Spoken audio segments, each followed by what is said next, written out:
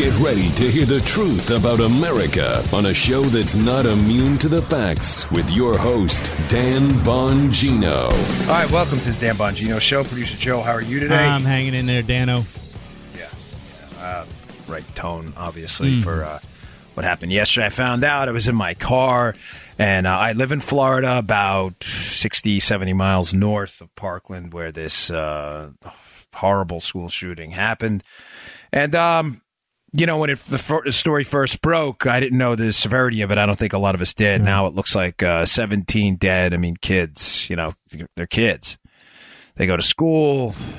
They're worried about, when you were a kid in high school, Joe, what are you worried about? I mean, these days, your Snapchat account or test you have, passing your driver's license test, whatever it may be. That girl that you like, Yeah, exactly. That girl who bats an eye next to you or whatever it may be. And next thing you know, it's over. I mean, you've taken your last breath. I mean, what do you say? I mean, adjectives aren't going to adequately describe the horror of what happened yesterday. You got a parent, and supposedly some of the kids hadn't been identified up to late last night because as they ran away, they didn't have ID on them. They may have had it in backpacks, but they fled from their backpacks. So you're a parent, you don't even know. I mean, obviously that it's really just an unspeakable horror. I mean, my wife said to me last night, as a former Secret Service agent, she says, maybe you should talk to Isabel, Joe, and tell her what to do. Isabel being one of my daughters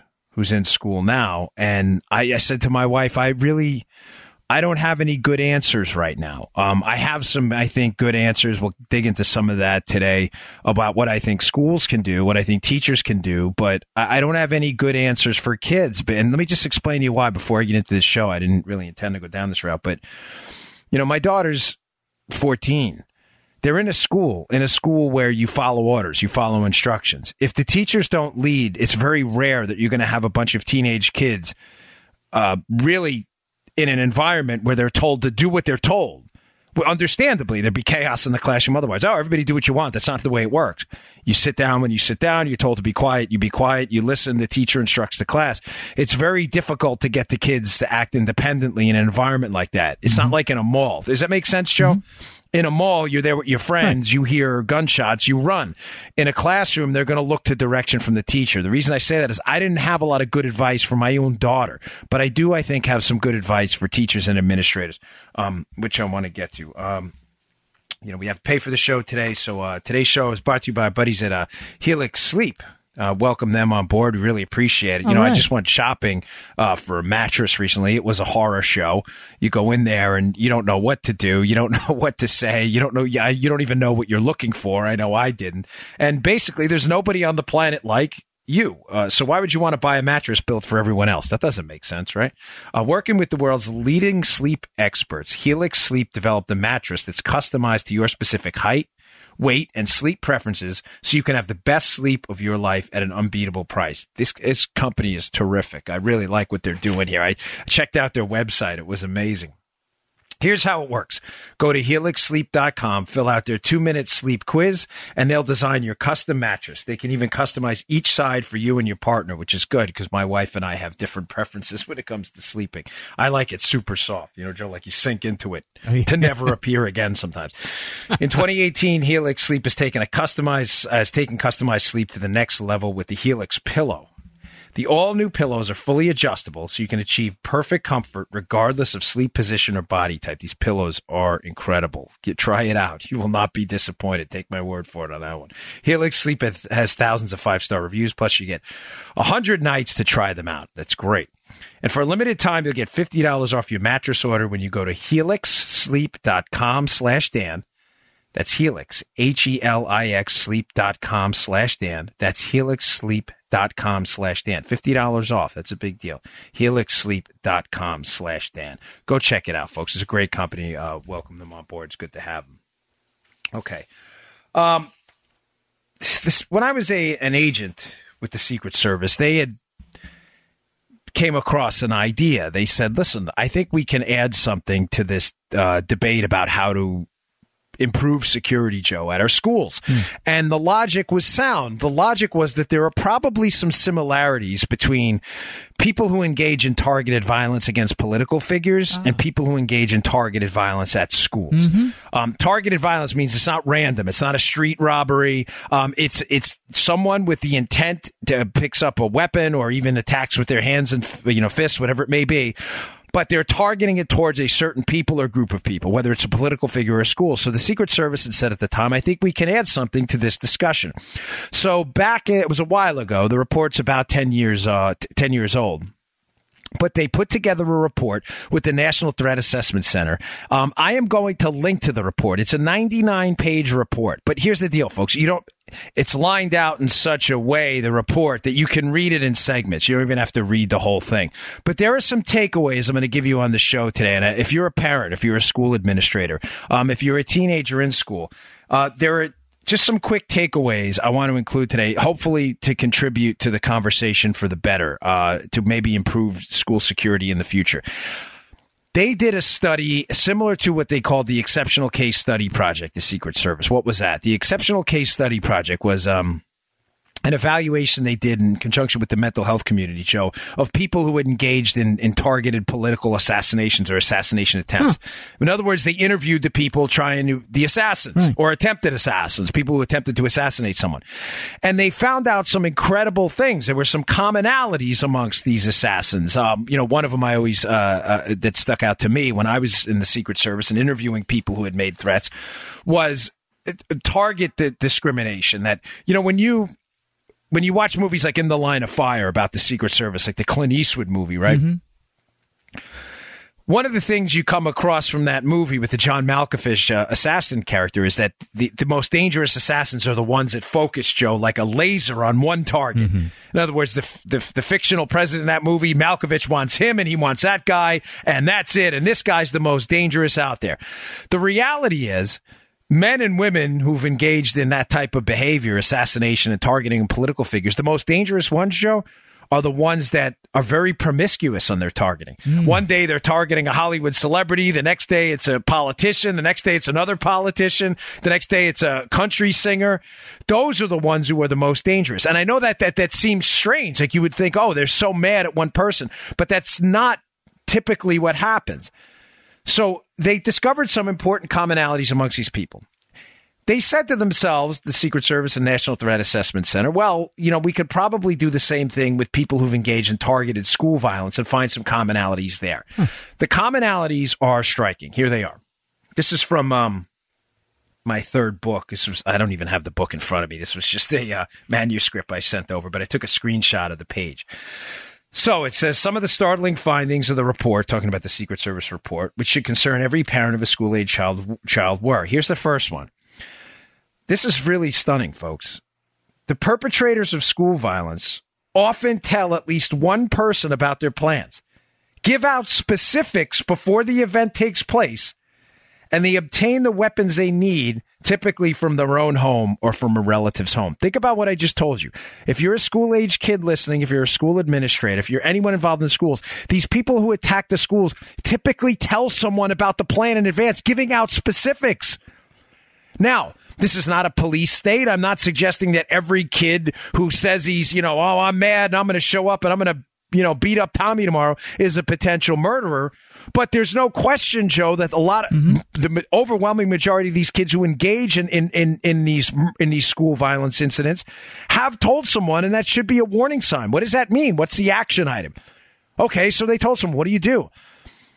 You don't know about all the attacks that didn't happen. Why? Because they didn't happen. What I'm basically saying is if you can get those kids who say things like this to people and other students in front of a school psychologist, in front of a school administrator, in some cases, if it's severe enough, maybe an interview with law enforcement, if it's a direct threat, then maybe it's enough to stave that off. But you have to, at some point, report it. In other words, if you're one of those school-age kids or administrators and you see and hear things like this, I get it. See something, say, we've heard that so many times, it's become almost, so rote that it doesn't mean anything anymore. But in this case, the study was exhaustive, Joe. It was a well-researched study. The kids had told people what they were going to do. Keep your ears open. and open your mouth if you hear something like this. Second takeaway, many of the attackers developed the plan weeks in advance and did not act impulsively. That's important, folks. That's important because the weeks in advance buys you time. Time is your friend. It buys you time to respond. You see Instagram photos like, Joe, were reported on this kid. Right, yeah. This, the alleged shooter in this, that there were Instagram photos of him, and he had, he's a young kid, and he seemed to have an obsession with firearms. That doesn't mean anything per se. A lot of hunters like their firearms too. A lot of young kids are competitive, shooters, or they may just be interested in self-defense. But the fact that this kid, who was a known discipline problem, and had all these pictures, there were typically weeks in advance of planning that goes on here, Joe, meaning you have time to respond. Again, keep your ears open. Keep your mouth open too. If you see and you hear something like this, it's your obligation to say something. Here's another takeaway from this. This is important for people like us, responsible gun owners out there. Many of the weapons used in the attacks were taken from the home. Mm-hmm. Now, listen, I'm not here to lecture anybody, folks. That's not my job. I'm not your priest. I'm not your rabbi. I'm certainly not your psychologist. But me being a gun owner, you being a gun owner, it's my obligation, yours as well. You got to secure those weapons. I know you know that. Again, I'm not being preachy about it myself. I've certainly at times been guilty of, at least when I lived on my own, probably some lax gun security. But now that I have kids, it's a whole different ballgame. A lot of the weapons came from the home. When did this report come out again? I'm sorry. Yeah, this is almost 10, probably over 10 years old. Would you please tell me why the hell I'm hearing this for the first time? Yeah, I know. I tell me. Been saying this on national media to anyone who will have me. How is it that this stuff is not out there? And the answer, I don't know. You know what I think it is, Joe? My experience working in the Secret Service, I don't mean this as a knock on them. They're not a PR agency. They're a law enforcement protection outfit. This is a pisser, dude. This really is. It's good to know, but it's a pisser.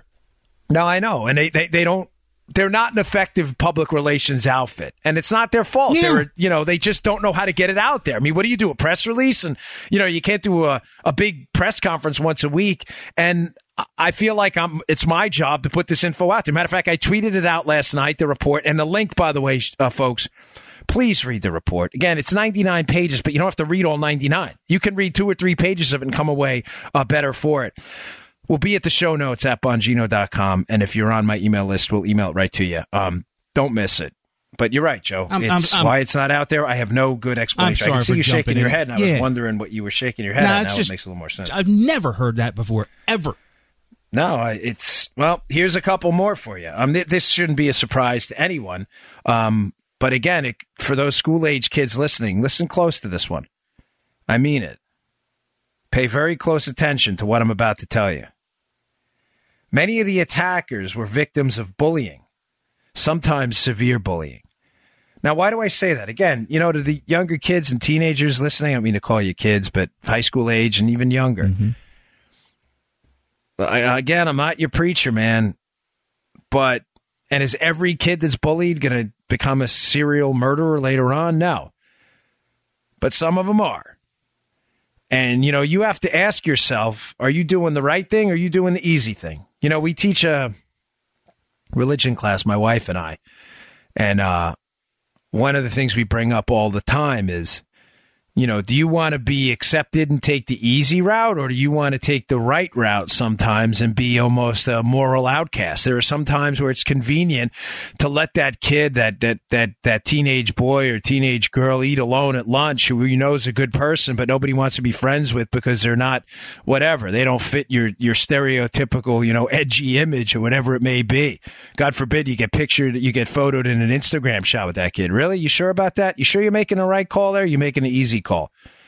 A lot of these kids were victims of extreme bullying. Think about that. Next time, you have the opportunity to do the right thing, and instead you take the easy route out to be part of the, whatever you want to call it, the in crowd or whatever it may be. Not good. Not good at all. Last one. And shockingly, some of the attackers communicated their plans to other students who, this is amazing, Joe. I mean, really. Rather than reporting the incident, actually encouraged the attacker to carry out their plans. Say what? Yeah, I mean, Yeah, no, I'm not making that up. That's in the, again, folks, read the report yourself. It's available at the website, Bongino.com. Check it out yourself.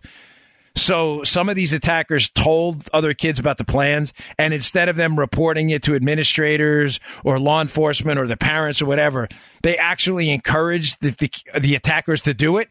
Now, to be fair here, reading it with some sense of a psychological background, I spent a couple of years in graduate school studying neuropsychology and behavioral learning. I don't claim to be, the Sigmund Freud of our time, but folks, I don't think these kids took the other kids seriously. I don't think they really meant, hey, you know what, do it.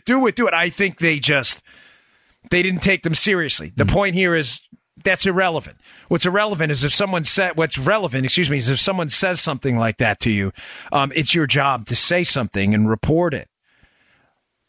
I mean, who knows how many of these things could have been stopped if warning signs would have set off alarm bells. Yeah.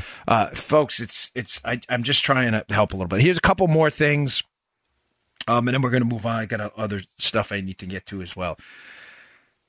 From a security perspective, as a former agent where this is all we did was secure structures and locations for the President of the United States and other protectees, there are two things you have to keep in mind here, and I always try to think of easy ways to sum them up, so I've been thinking about this all day. I think the best way to say it would be, time and terrain, right? Time and terrain matters. Time is you're the attacker's friend. The more time he has to carry out an attack, the more damage they can do. Right.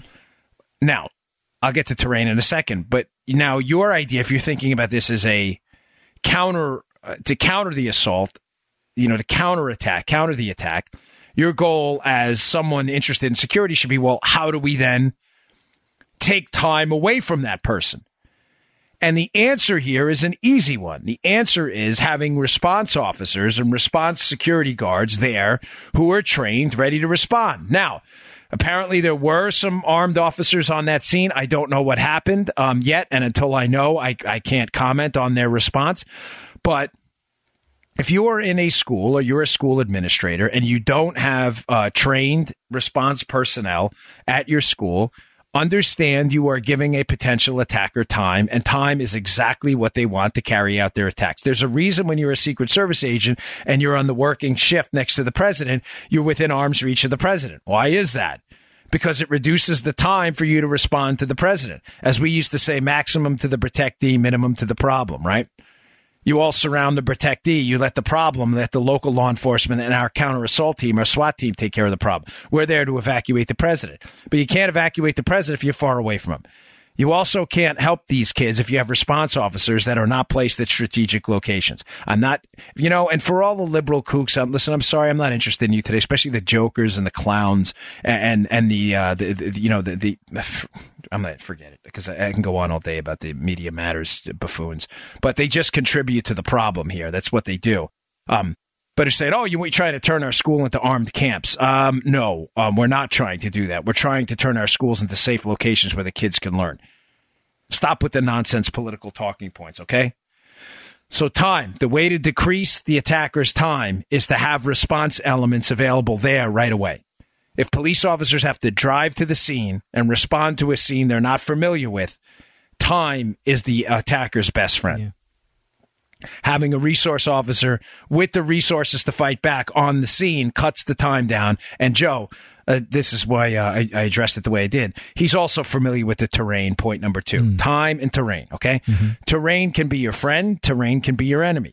Terrain features can be your friend. Terrain features can be your enemy. Now, in this case, the terrain features were the friend of the attacker. Why? Because he was familiar with the terrain. Why? Because he was a former student. Now, you're going to see that a lot. If you read the school safety report I told you about from the Secret Service in the show notes today, if you read that, you'll see that most of the attackers in these school violence incidents were familiar with the grounds. They were either former students or they knew people in the school. Now, having said that, how do you, again, turn time to your advantage like you did the first way by keeping a school resource officer there to respond quickly, cutting down the time of the attack? How do you make the terrain work in your favor and not work in the favor of the attacker? The answer is, again, you have people on the campus familiar with the terrain, not police officers who may be seeing it for only the first or second time. Listen, this is not a knock on our police officers. Obviously, I was one. I defend them and will continue to. These are the bravest. They intentionally pick a career they could be killed in on any given day because of their bravery. But let's just be candid. They're not as familiar with your school campus as even the students there because they're not there every day. If you have a school resource officer with the resources to fight back, they're familiar with the terrain. One more thing on the terrain features. You have to make the terrain as unaccommodating as possible for attackers. What do I mean by this? One of the things in the Secret Service, Joe, we used to talk about was making big things small. It's something I've discussed on the show before if you're a regular listener. I used to call it the box within a box approach. Whatever you can do to make terrain less accommodating for an attacker, you should do. Whatever you can do to lock him down or her, whoever it may be, the attacker into a certain location, you should do.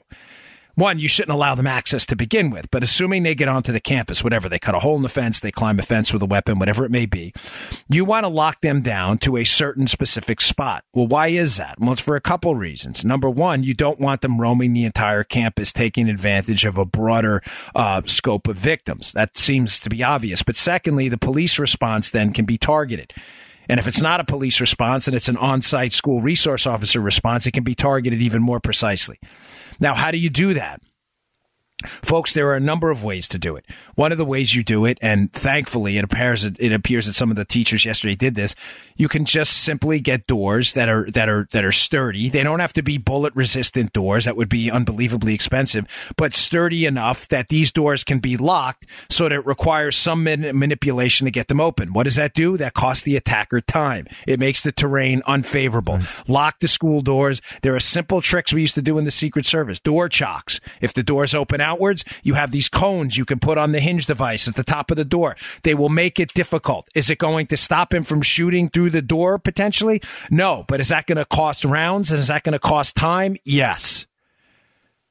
This is important. Make the terrain unfriendly. Have pull-down gates.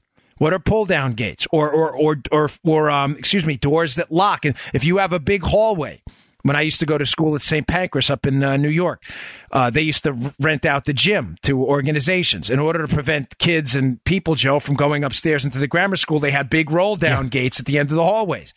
So you couldn't get into the school. If you had those at the end of school hallways, they're not that expensive. You could stop an attacker from he'd be locked into one specific location. You give law enforcement access, and then you see what I'm saying, Joe? Mm-hmm. If you have a school with 15 different wings and 3,000 students, you can completely lock down specific buildings, hallways, and everything, so there's nowhere they can go.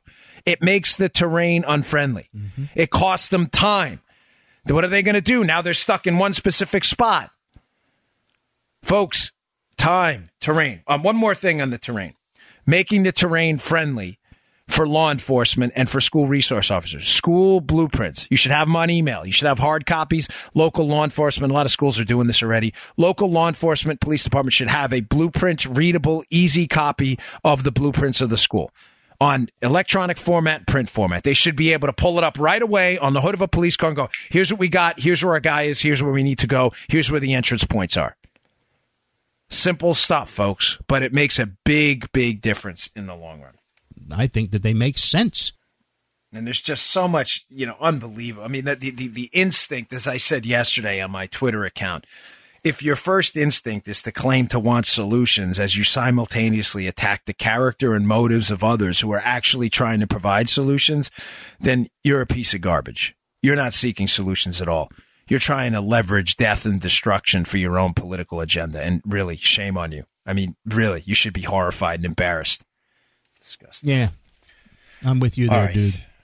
I've got some other stuff I want to get to today. Oh, wait, one more final thing. I know I was on Fox last night. I got some negative feedback on Twitter, and I understand. I read all your feedback, and I do appreciate it, negative and positive, as long as it's constructive and not like you're a jerk. I get that a lot too.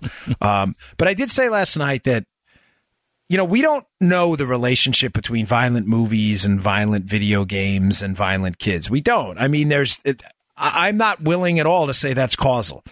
The question there has always been, Joe, do violent kids seek out violent video games, or do violent video games make kids more violent? Yeah, you've said that before. The answer is, nobody really knows. I mean, and I'm not because I got some gamers who tweeted to me and they said, well, Dan Bongino's saying violent video games, or I'm not saying that. I thought I was clear as day. And I'm not saying there should be some government ban on video games that are violent. I played them. I played, guns growing up. I'm not I don't think at least a particularly violent person. I'm not saying that at all.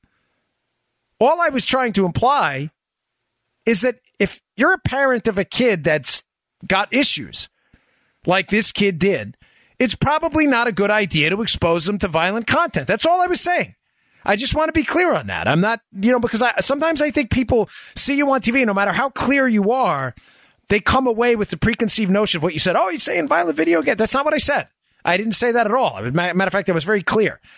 I'm just saying there's a certain parental responsibility here. Me too. I'm a parent, folks. I'm not absolving myself of this, to police what your kids are watching. It's not the government's job. It's our job. Make sense, Joe? Mm-hmm. So I just wanted to respond to some of that. That was some really negative feedback. All right, folks. Today's show brought to you by our friends over at FilterBuy. Hey, it's been a cold winter. Dallas down to 11 degrees at one point. New York, it was, I was up there going to a Christmas party. I was freezing my butt off. I wasn't used to it. Minneapolis for the Super Bowl was something like -5. Winter's in full swing, and your HVAC system's working overtime trying to heat up that house. If you aren't properly maintaining your filters, you're not only breathing unhealthy air, you might find yourself with no heat and then thousands of dollars in repairs like I did when my 2 units blew out. There's a better way now with FilterBuy.com. That's FilterBuy.com. America's leading provider of HVAC filters for homes and small businesses. You got a small business, you got a whole boatload of clogged filters in there. These are your guys. You got a house with a couple of clogged filters in there. These are your guys. FilterBuy.com carries over 600 different filter sizes, including custom options, all shipped free within 24 hours. Plus, they're manufactured right here in America, which we always like. FilterBuy offers a multitude of MERV options all the way up to hospital grade. So you'll be removing dangerous pollen, mold, dust, and other allergy-aggravating pollution while maximizing the efficiency of your HVAC system. You save some energy, too. Right now, you can save 5%. It's a nice savings when you set up auto delivery, and you'll never have to think about air filters again. Save money, save time, breathe better with FilterBuy.com. That's FilterBuy.com, FilterBuy.com. Go check them out. Thanks to FilterBuy. All right. There's an interesting development, Joe, in the Spygate scandal, the Obamagate spying scandal. I wanted to, I got a couple other things I need to get to as well, but this one's fascinating. Here it is in a nutshell. So, if you've listened to the entire series on this from episode number 628 on, you know that this all started with allegations that the DNC, the Democratic National Committee, was hacked by the Russians. You've heard it so many times, Joe, people assume it's true. Yeah. If you've been listening to the show, what I'm about to tell you is not a surprise. If you just tuned in recently, what I'm about to tell you may be a surprise. You understand, right, that there's no evidence that the DNC, no hard, conclusive evidence, I should say, that the DNC was hacked by official Russian actors? You understand that, right? Folks, the Democratic National Committee may not have been a victim of a hacking scandal at all. Now, their emails were stolen, but we don't know if it was an inside job. We don't know if it was a phishing scheme. We don't know if it was private Russian actors working on their own for whatever, ransom, embarrassment. Could it have? Now, let me be clear on this. As I said in yesterday's show, we absolutely know that the Russians are trying to get involved in our elections because that's what they do. They sow chaos. I am not saying that the Russians I'm not absolving them of any responsibility in that. I'm telling you with this specific incident, the hacking of the DNC, that it may not have been a hacking at all. Now, what led to this narrative? Well, one, it created a convenient narrative to go after the Trump team because, as Jim Comey said himself, the hacking into the DNC and the Trump collusion narrative are all married together.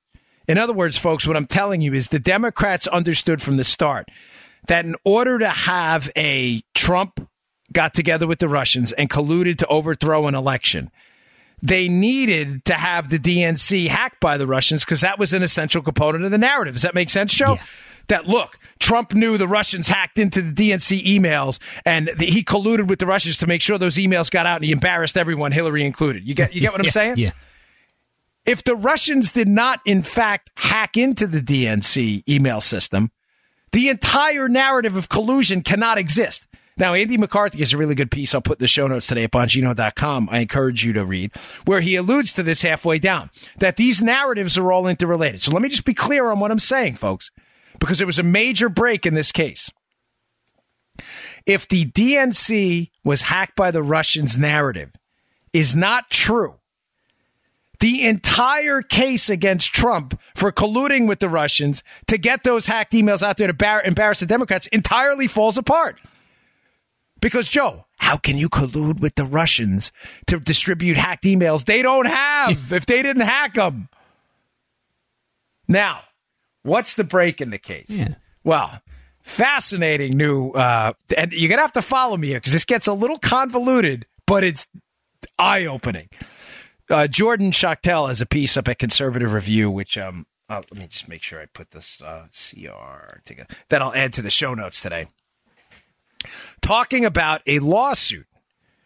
Now, this is fascinating because it involves basically a left-wing or left-leaning media outlet in BuzzFeed and the DNC. Which are, Joe, the DNC, you think they're left-leaning? Yes, Dan. Yeah, they're probably a safe bet, right? BuzzFeed, let me walk you through this here. And Joe, as the audience ombudsman, please stop me if I confuse anyone. Will do. The BuzzFeed published the hoax Trump dossier. Right. In the hoax Trump dossier, people are named in there. People are named and accused of things which they categorically deny and which there's no evidence they did what they did. People are accused of being Russian spies. People are accused in taking part of hacking and information infiltration. The people who are involved in that, people are accused of taking trips overseas, including Trump associates, to coordinate, conspire, Joe. Mm-hmm. There is no evidence that these trips, this conspiratorial evidence even exists. It didn't happen. Right. So, what happened after BuzzFeed published the hoax dossier? Well, of course, Joe, BuzzFeed got sued. Yeah. By some of the people involved in this who said, hey, you guys are supposed to be journalists at BuzzFeed. Don't you have some obligation to check the information before you put it on your website and spread it out there? So, again, follow me here. Mm-hmm. Just to rewind you, we're talking about the hoax narrative that what looks like a hoax narrative that the Russians hacked the DNC. Mm-hmm. The Trump colluded with the Russians to get that information out there, then falls apart if that didn't happen. Right. BuzzFeed publishes a dossier claiming a lot of this stuff was conspired by Trump team members and others. Okay. BuzzFeed then gets sued. Now, BuzzFeed is trying to defend itself by doing what? This is an interesting tactic. BuzzFeed is saying, Joe, what we published is not defamatory because we don't know it's not true.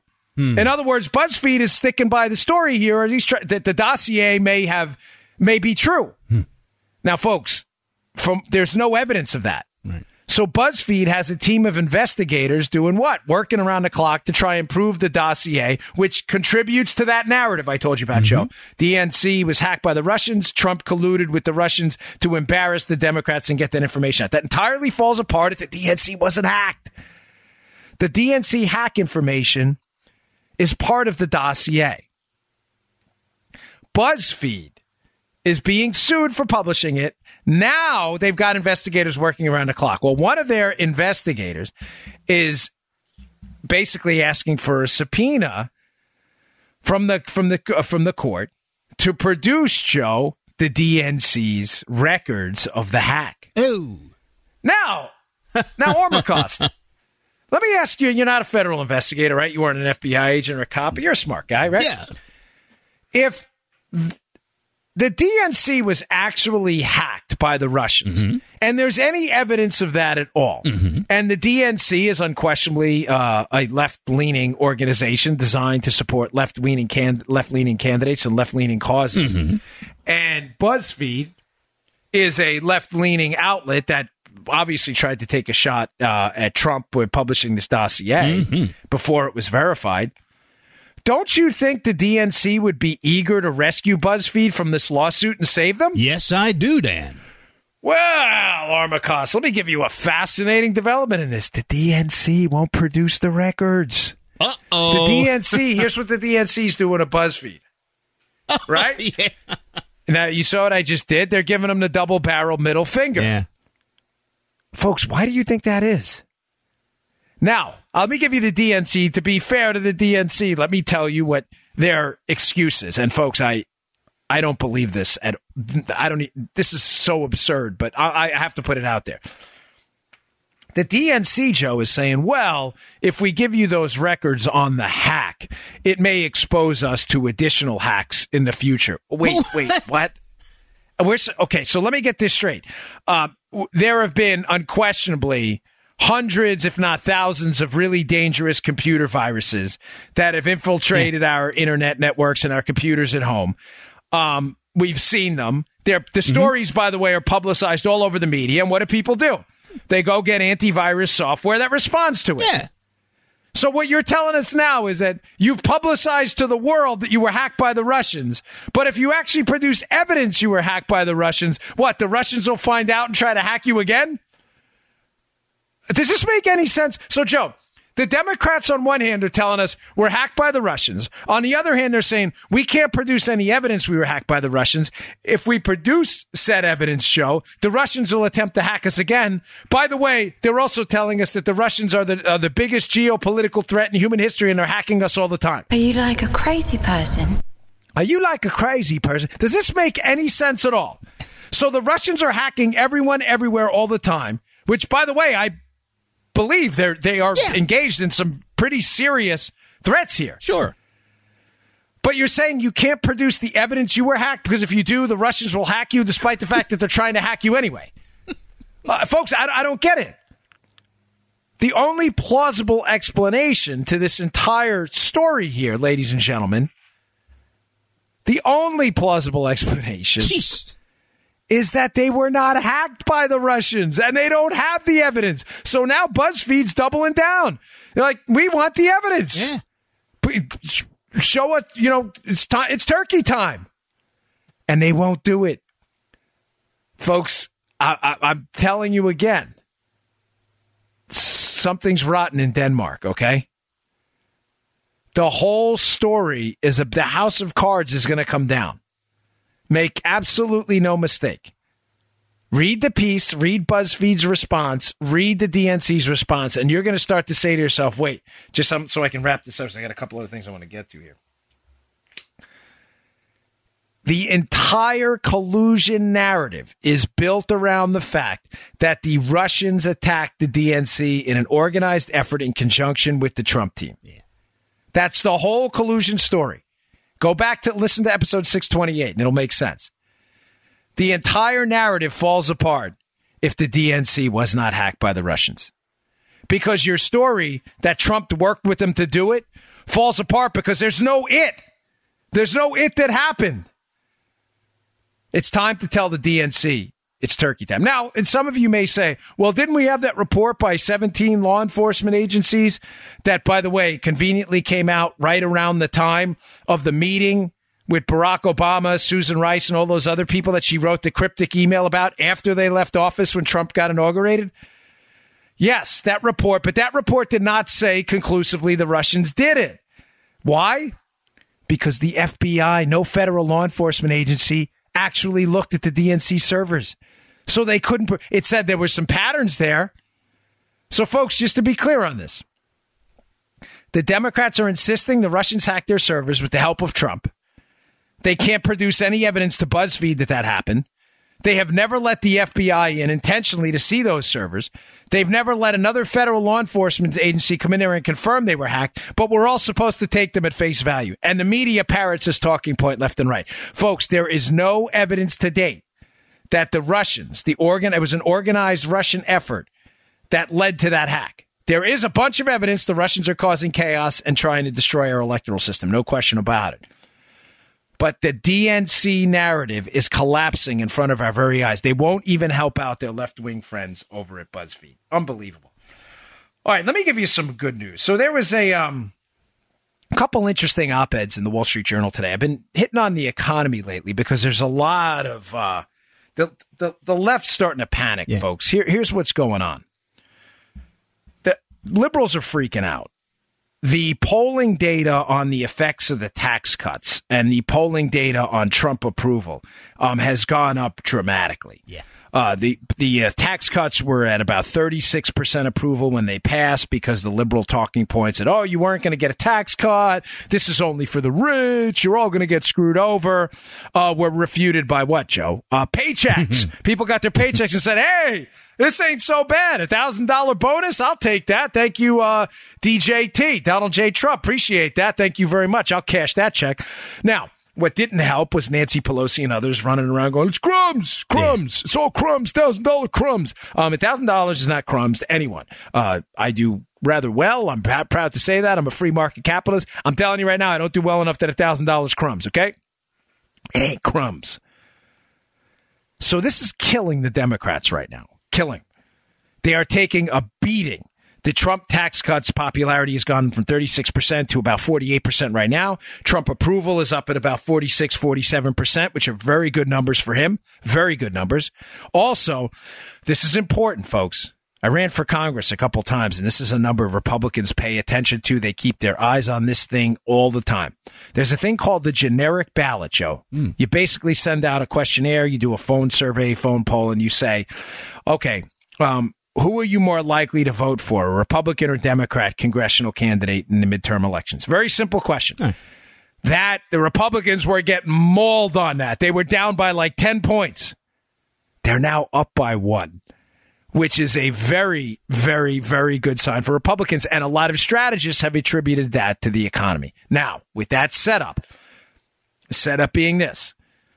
Democrats are panicking. Poll numbers are turning around. The tax cut is working. Economic growth is kicking in. The Democrats, instead of, Joe, doing what they did in the Reagan years by trying to be part of the growth forever, Tip O'Neill was pretty liberal, but at some points he tried to work with Reagan on things so they could at least take some credit for it.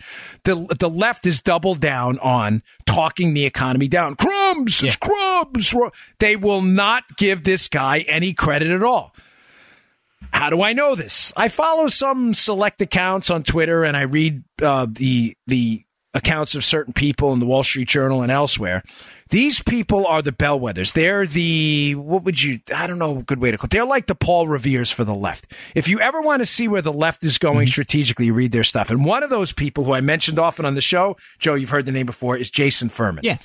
Jason Furman was an Obama economic advisor. He writes pieces in the Wall Street Journal. I mean, of course, the Journal lets him, just like the Washington Post once in a while will include a piece by Mark Thiessen or some other Republican. But the Wall Street Journal lets him put pieces in them, which is fine. Again, I'm unlike liberals. I don't believe in snowflakiness and keeping opposing ideas out.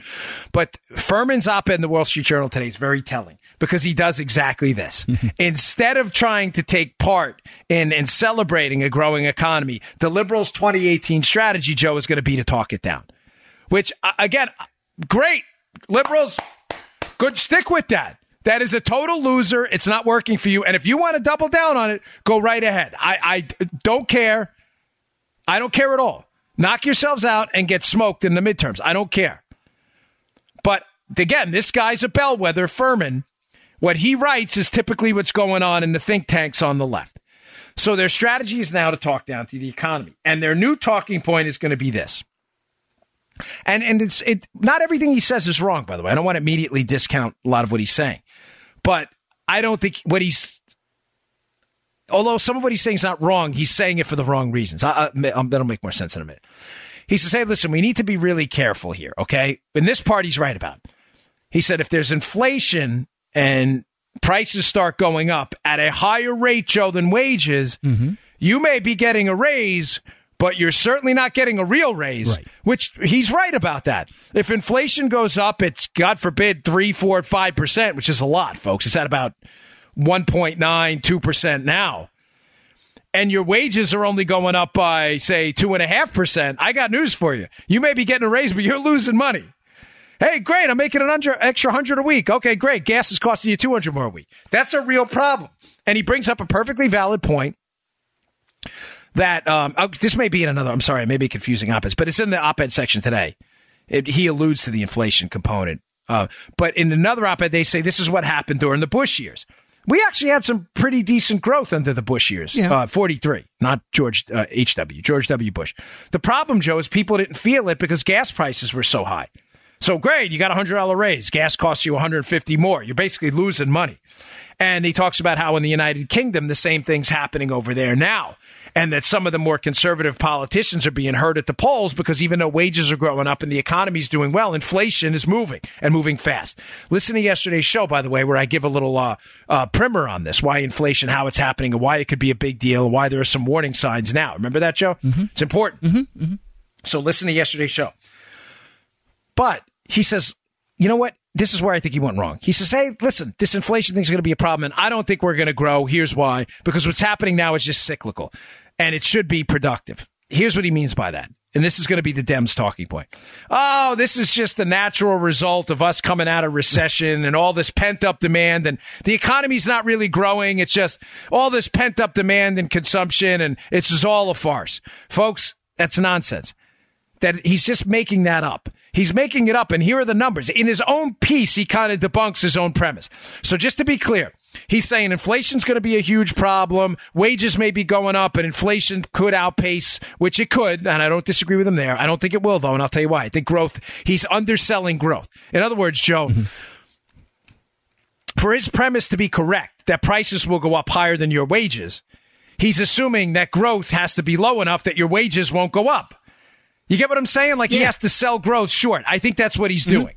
That's why I'm not as worried about the inflation thing. Although what he said isn't wrong. If inflation is higher than growth, we are going to have a problem. I'm telling you, I don't think it will be, just to be clear. But secondly, the second point he makes is, well, here's why growth is going to be a problem and why it's not going to grow as fast as inflation.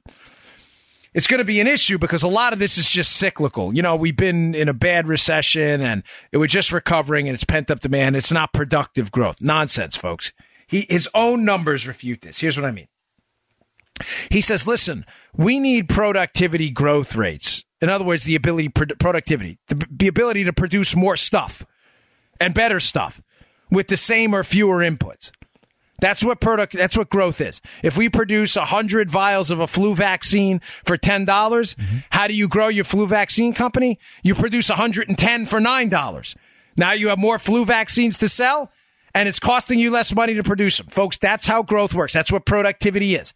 That's real growth. He's saying that's not what's happening. This is just cyclical. You get it, Joe? Yeah. He's saying this is just all this pent-up demand coming out of a recession. It's not real productive growth. I dispute it, and he refutes it because he says, hey, listen, the growth rate over the we need about a 2.5%, even 3% productivity growth rate to start really moving the economy. He's like, hey, the last 10 years only been 1%. Yeah. Under Obama, those policies have changed. Yeah. You see what I'm saying, Joe? He's like, productivity was low under the last 10 years. Yeah, because of Barack Obama. Yeah. High taxes, Obamacare regulations. If we were continuing that under a Hillary Clinton presidency or a third-term Obama presidency in the form of Joe Biden, yeah, I would say to Jason Furman, you're right. We're probably going to have 1% growth because we're continuing the same policies. But, Joe, that's not what he says. He's like, well, you know, Trump has changed all that, as he alludes to. Well, that's going to change, too. We've already seen it turn around. My point is this, folks. He is way underselling the growth in the economy. Here's some good news for you in light of the horrible news we've had over the last 24 hours. And I want to get on to one final topic after this. But this is important. Smile a little bit on the economy. There are things happening that are going to enable us to be more productive. In other words, produce more flu vaccines and more computers and more, you know, what do I have in front of me? Telephones and microphones, and I have a B12 vitamin spray. Things are happening that are going to enable us to produce more of those things at lesser costs. And what are those things? I mean transformative things, folks. I'm not talking about small, incremental, marginal, tiny improvements. Big, huge things are happening. The sharing economy is freeing up resources. What do I mean by the sharing economy? You have cars all over the road right now at Uber that were sitting in parking spots, wasting gas or wasting time, that are now being used to transport workers and people around to jobs. That you have people now who couldn't get a ride, who had to wait for a bus and wait for a train, who aren't waiting for trains, who are hopping in a car to get to their next job. Folks, magnify that over a 330 million person economy in the United States, and boom, you've got instant productivity. You laugh? You think that's silly? I got more, by the way, but trust me, it's not. You got a guy who gets to his job now 20 minutes earlier, produces one more flu vaccine. Mm-hmm. You got 330 million of those doing the same thing? Well, not everybody's working, but you get the point. Mm-hmm. You have unused apartments now in Manhattan and other places being used by Airbnb. People who were paying $500 a night for a hotel who are now paying $200. Joe, what are they doing with that extra $300? Oh, they're going out to eat. They're shopping at the local stores. They're buying more stuff. It's freeing up resources. The sharing economy is freeing up resources that were being wasted.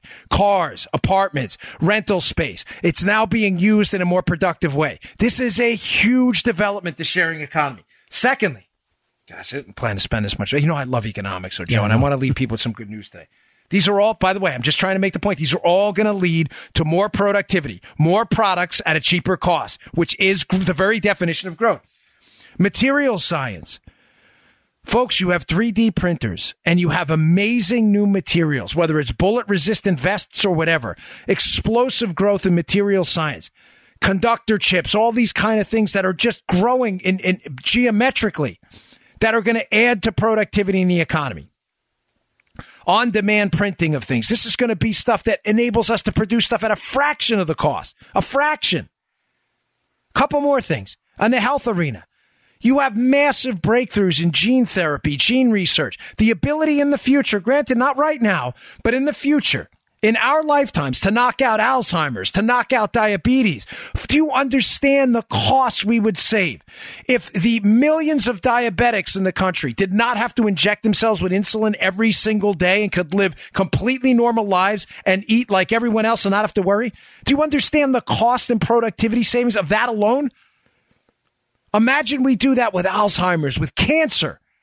Joe, you would be talking about trillions of dollars in liberated resources not spent on medicine, not to mention the moral and ethical benefits to all of us of having done the right thing and saved the lives of thousands of Americans who now can continue productive lives and not have to sit in chemotherapy all day. Folks, it's happening. One more. Artificial intelligence. Now, I'm skeptical about the ceiling for it, as I've said before in shows in the past, but this explosive growth in artificial intelligence, the ability of artificial intelligence to figure out everything from navigation technology and GPS devices on the street to be able to figure out ordering processes in a restaurant. Do you understand the capability of an artificial intelligence network to explosively expand productivity in our economy and free up resources to do other things? These are game changers. Jason Furman is selling us short. The productivity is right around the corner, folks. I'm telling you, if we can just get the government out of the way and get a hold on our government spending, I promise you, you are looking at a productive tomorrow that has limits you can't even imagine. It's folks, I don't see 6 and 7% growth as being chimerical at this point. If we could just get the government out of the way. All right. One last story I saw in the show notes, which I thought was interesting. And I like Dennis Prager a lot. He does some really great content on his show and on PragerU, which has been a tremendous public service. PragerU is a website, Facebook page he runs where he puts together these short 5-minute videos that are incredible. They're really great. I love them. And he does a really good job. Well, Dennis Prager has a piece of the Daily Signal, which I will include in the show notes today. And in there, it's short, it's sweet, but it's good. You know, he talks about something I've discussed to you a lot, the dangers in America right now of the schism and the class identity and identity politics. And his premise is this, why are leftists and liberals so unhappy? And he makes some really great points that I think we've discussed in the show in other ways, but these shouldn't sound that unfamiliar to you. He said, Joe, when conservatives are unhappy, and he's basing this off of some survey data and some questions and some anecdotal experience, when conservatives like you and I and libertarians are unhappy, we really attribute it to things like, hey, life's difficult. It has its challenges, and it incentivizes you to get stronger to overcome those challenges. You can't bench 315? Well, bench 275 for 5 times. Eventually, you'll get to 315. You're not getting a promotion at your job? Well, why not? Well, I don't have the skills. Well, how do I get the skills? I go to school. All right, let me enroll in school. Well, school's difficult. Well, life's difficult. You see how that logic train, that reason train there incentivizes concern. And listen, I'm not trying to put us all on a pedestal. It's Prager's piece, but he's right when you talk about motivating ideologies. Mm-hmm. It motivates us to action because we don't see ourselves, Joe, as passive victims. We see ourselves as active participants in a difficult life that requires us to harden up and overcome difficulty, which incentivizes us to do things like go back to school. And in Joe's case, as we talk about how do we expand our brand, Bongino Inc., how do we get this out there? How do we get our message out? Joe and I every day are like little things. How do we fix the website here? How do we do that? How does Joe's always making marginal fixes to the sound quality. Mm-hmm. Why? Because Joe's not a victim. Joe's not like when people, once in a while, we would get an email about something about the show. I forget one time, Joe, about 6 months ago, someone said, it sounded a little echoey today. Mm-hmm. Joe and I, like all day, we're on that. Well, what do? We move the sound stuff around. If you're a victim, you're like, what's your first response? Screw that guy, punk. You respond back to him. Go yourself. Don't email us again. But we're not victims. We love our view. That's why I give out my email on the show. I like to hear what you have to say. Had a guy email me yesterday. Hey, I don't really like basically you discussing foreign policy. I think you're wrong. I sent him back. Thanks for the feedback, but no thanks. We'll continue to talk about it.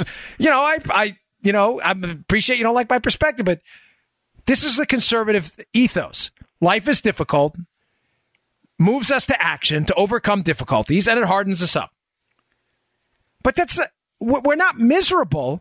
And we're not unhappy, Joe, because even though we understand life is difficult, yes, we understand that we, as strong children of God, can overcome this by action. Mm-hmm. And eventually, overcoming those difficulties will lead us to a sense of fulfillment. I'm not trying to get metaphysical, but this is important stuff. If you choose to be liberal, Joe, and you play into the identity politics narrative, and when Prager mentions this, how like when you survey them and you talk to them, they always see themselves as victims of something else.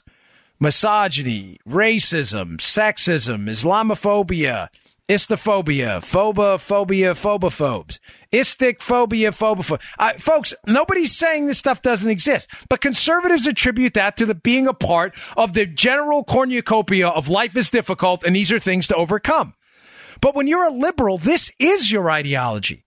You are where you are because somebody did this to you, and therefore there's nothing you can do. It's what in psychology courses where they would call, Seligman's learned helplessness.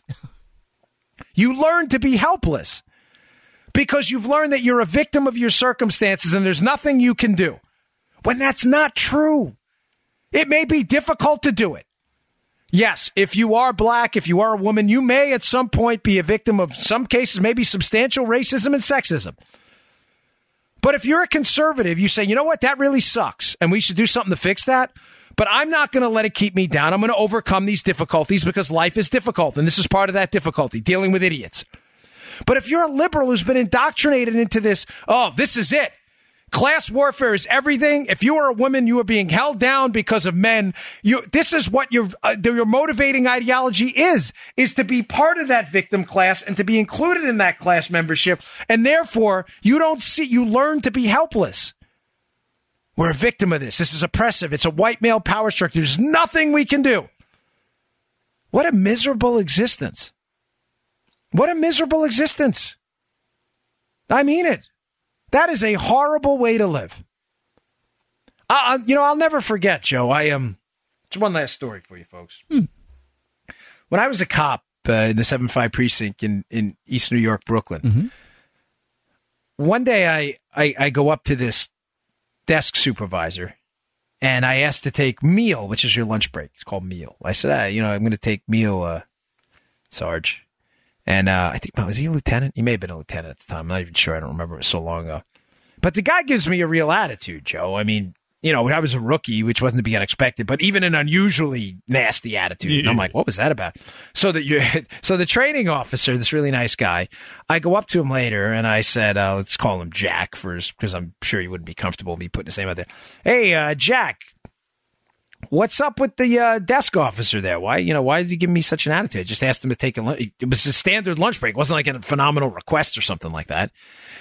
And I swear he said this to me. He goes, he doesn't really like Spanish guys that much. I was like taken aback. I was like, wait, what? Well, folks, number one, I'm not Spanish. I'm Italian. My wife is Hispanic, but I'm not Spanish, and I'm Italian, Irish, and German. Okay, I'm not Spanish. Not that I would care if I was. I'm not Spanish. But secondly, I thought, oh my gosh, like, did he just say that? Like, he doesn't like Spanish guys, so he can't think of me. He said it. He said it to me. Now, if I wanted to, that's a pretty crappy thing to say. But if I wanted to play the victim stat, I go, oh, listen, I'm going to file a complaint. One, all I did was say, all right, well, you know what? I'm going to take my meal anyway, and I'm going to go out and do my thing. And I just didn't see myself at that point. Now, I understand how if you are Spanish, that would be really offensive, and it's certainly within your right to file a complaint. It would be legitimate. But I'm just saying, like, as a guy who saw, like, life stinks and sometimes you got to overcome things, I just saw it as an obstacle to overcome in the fulfillment of my daily duties. And I remember that story like it was yesterday.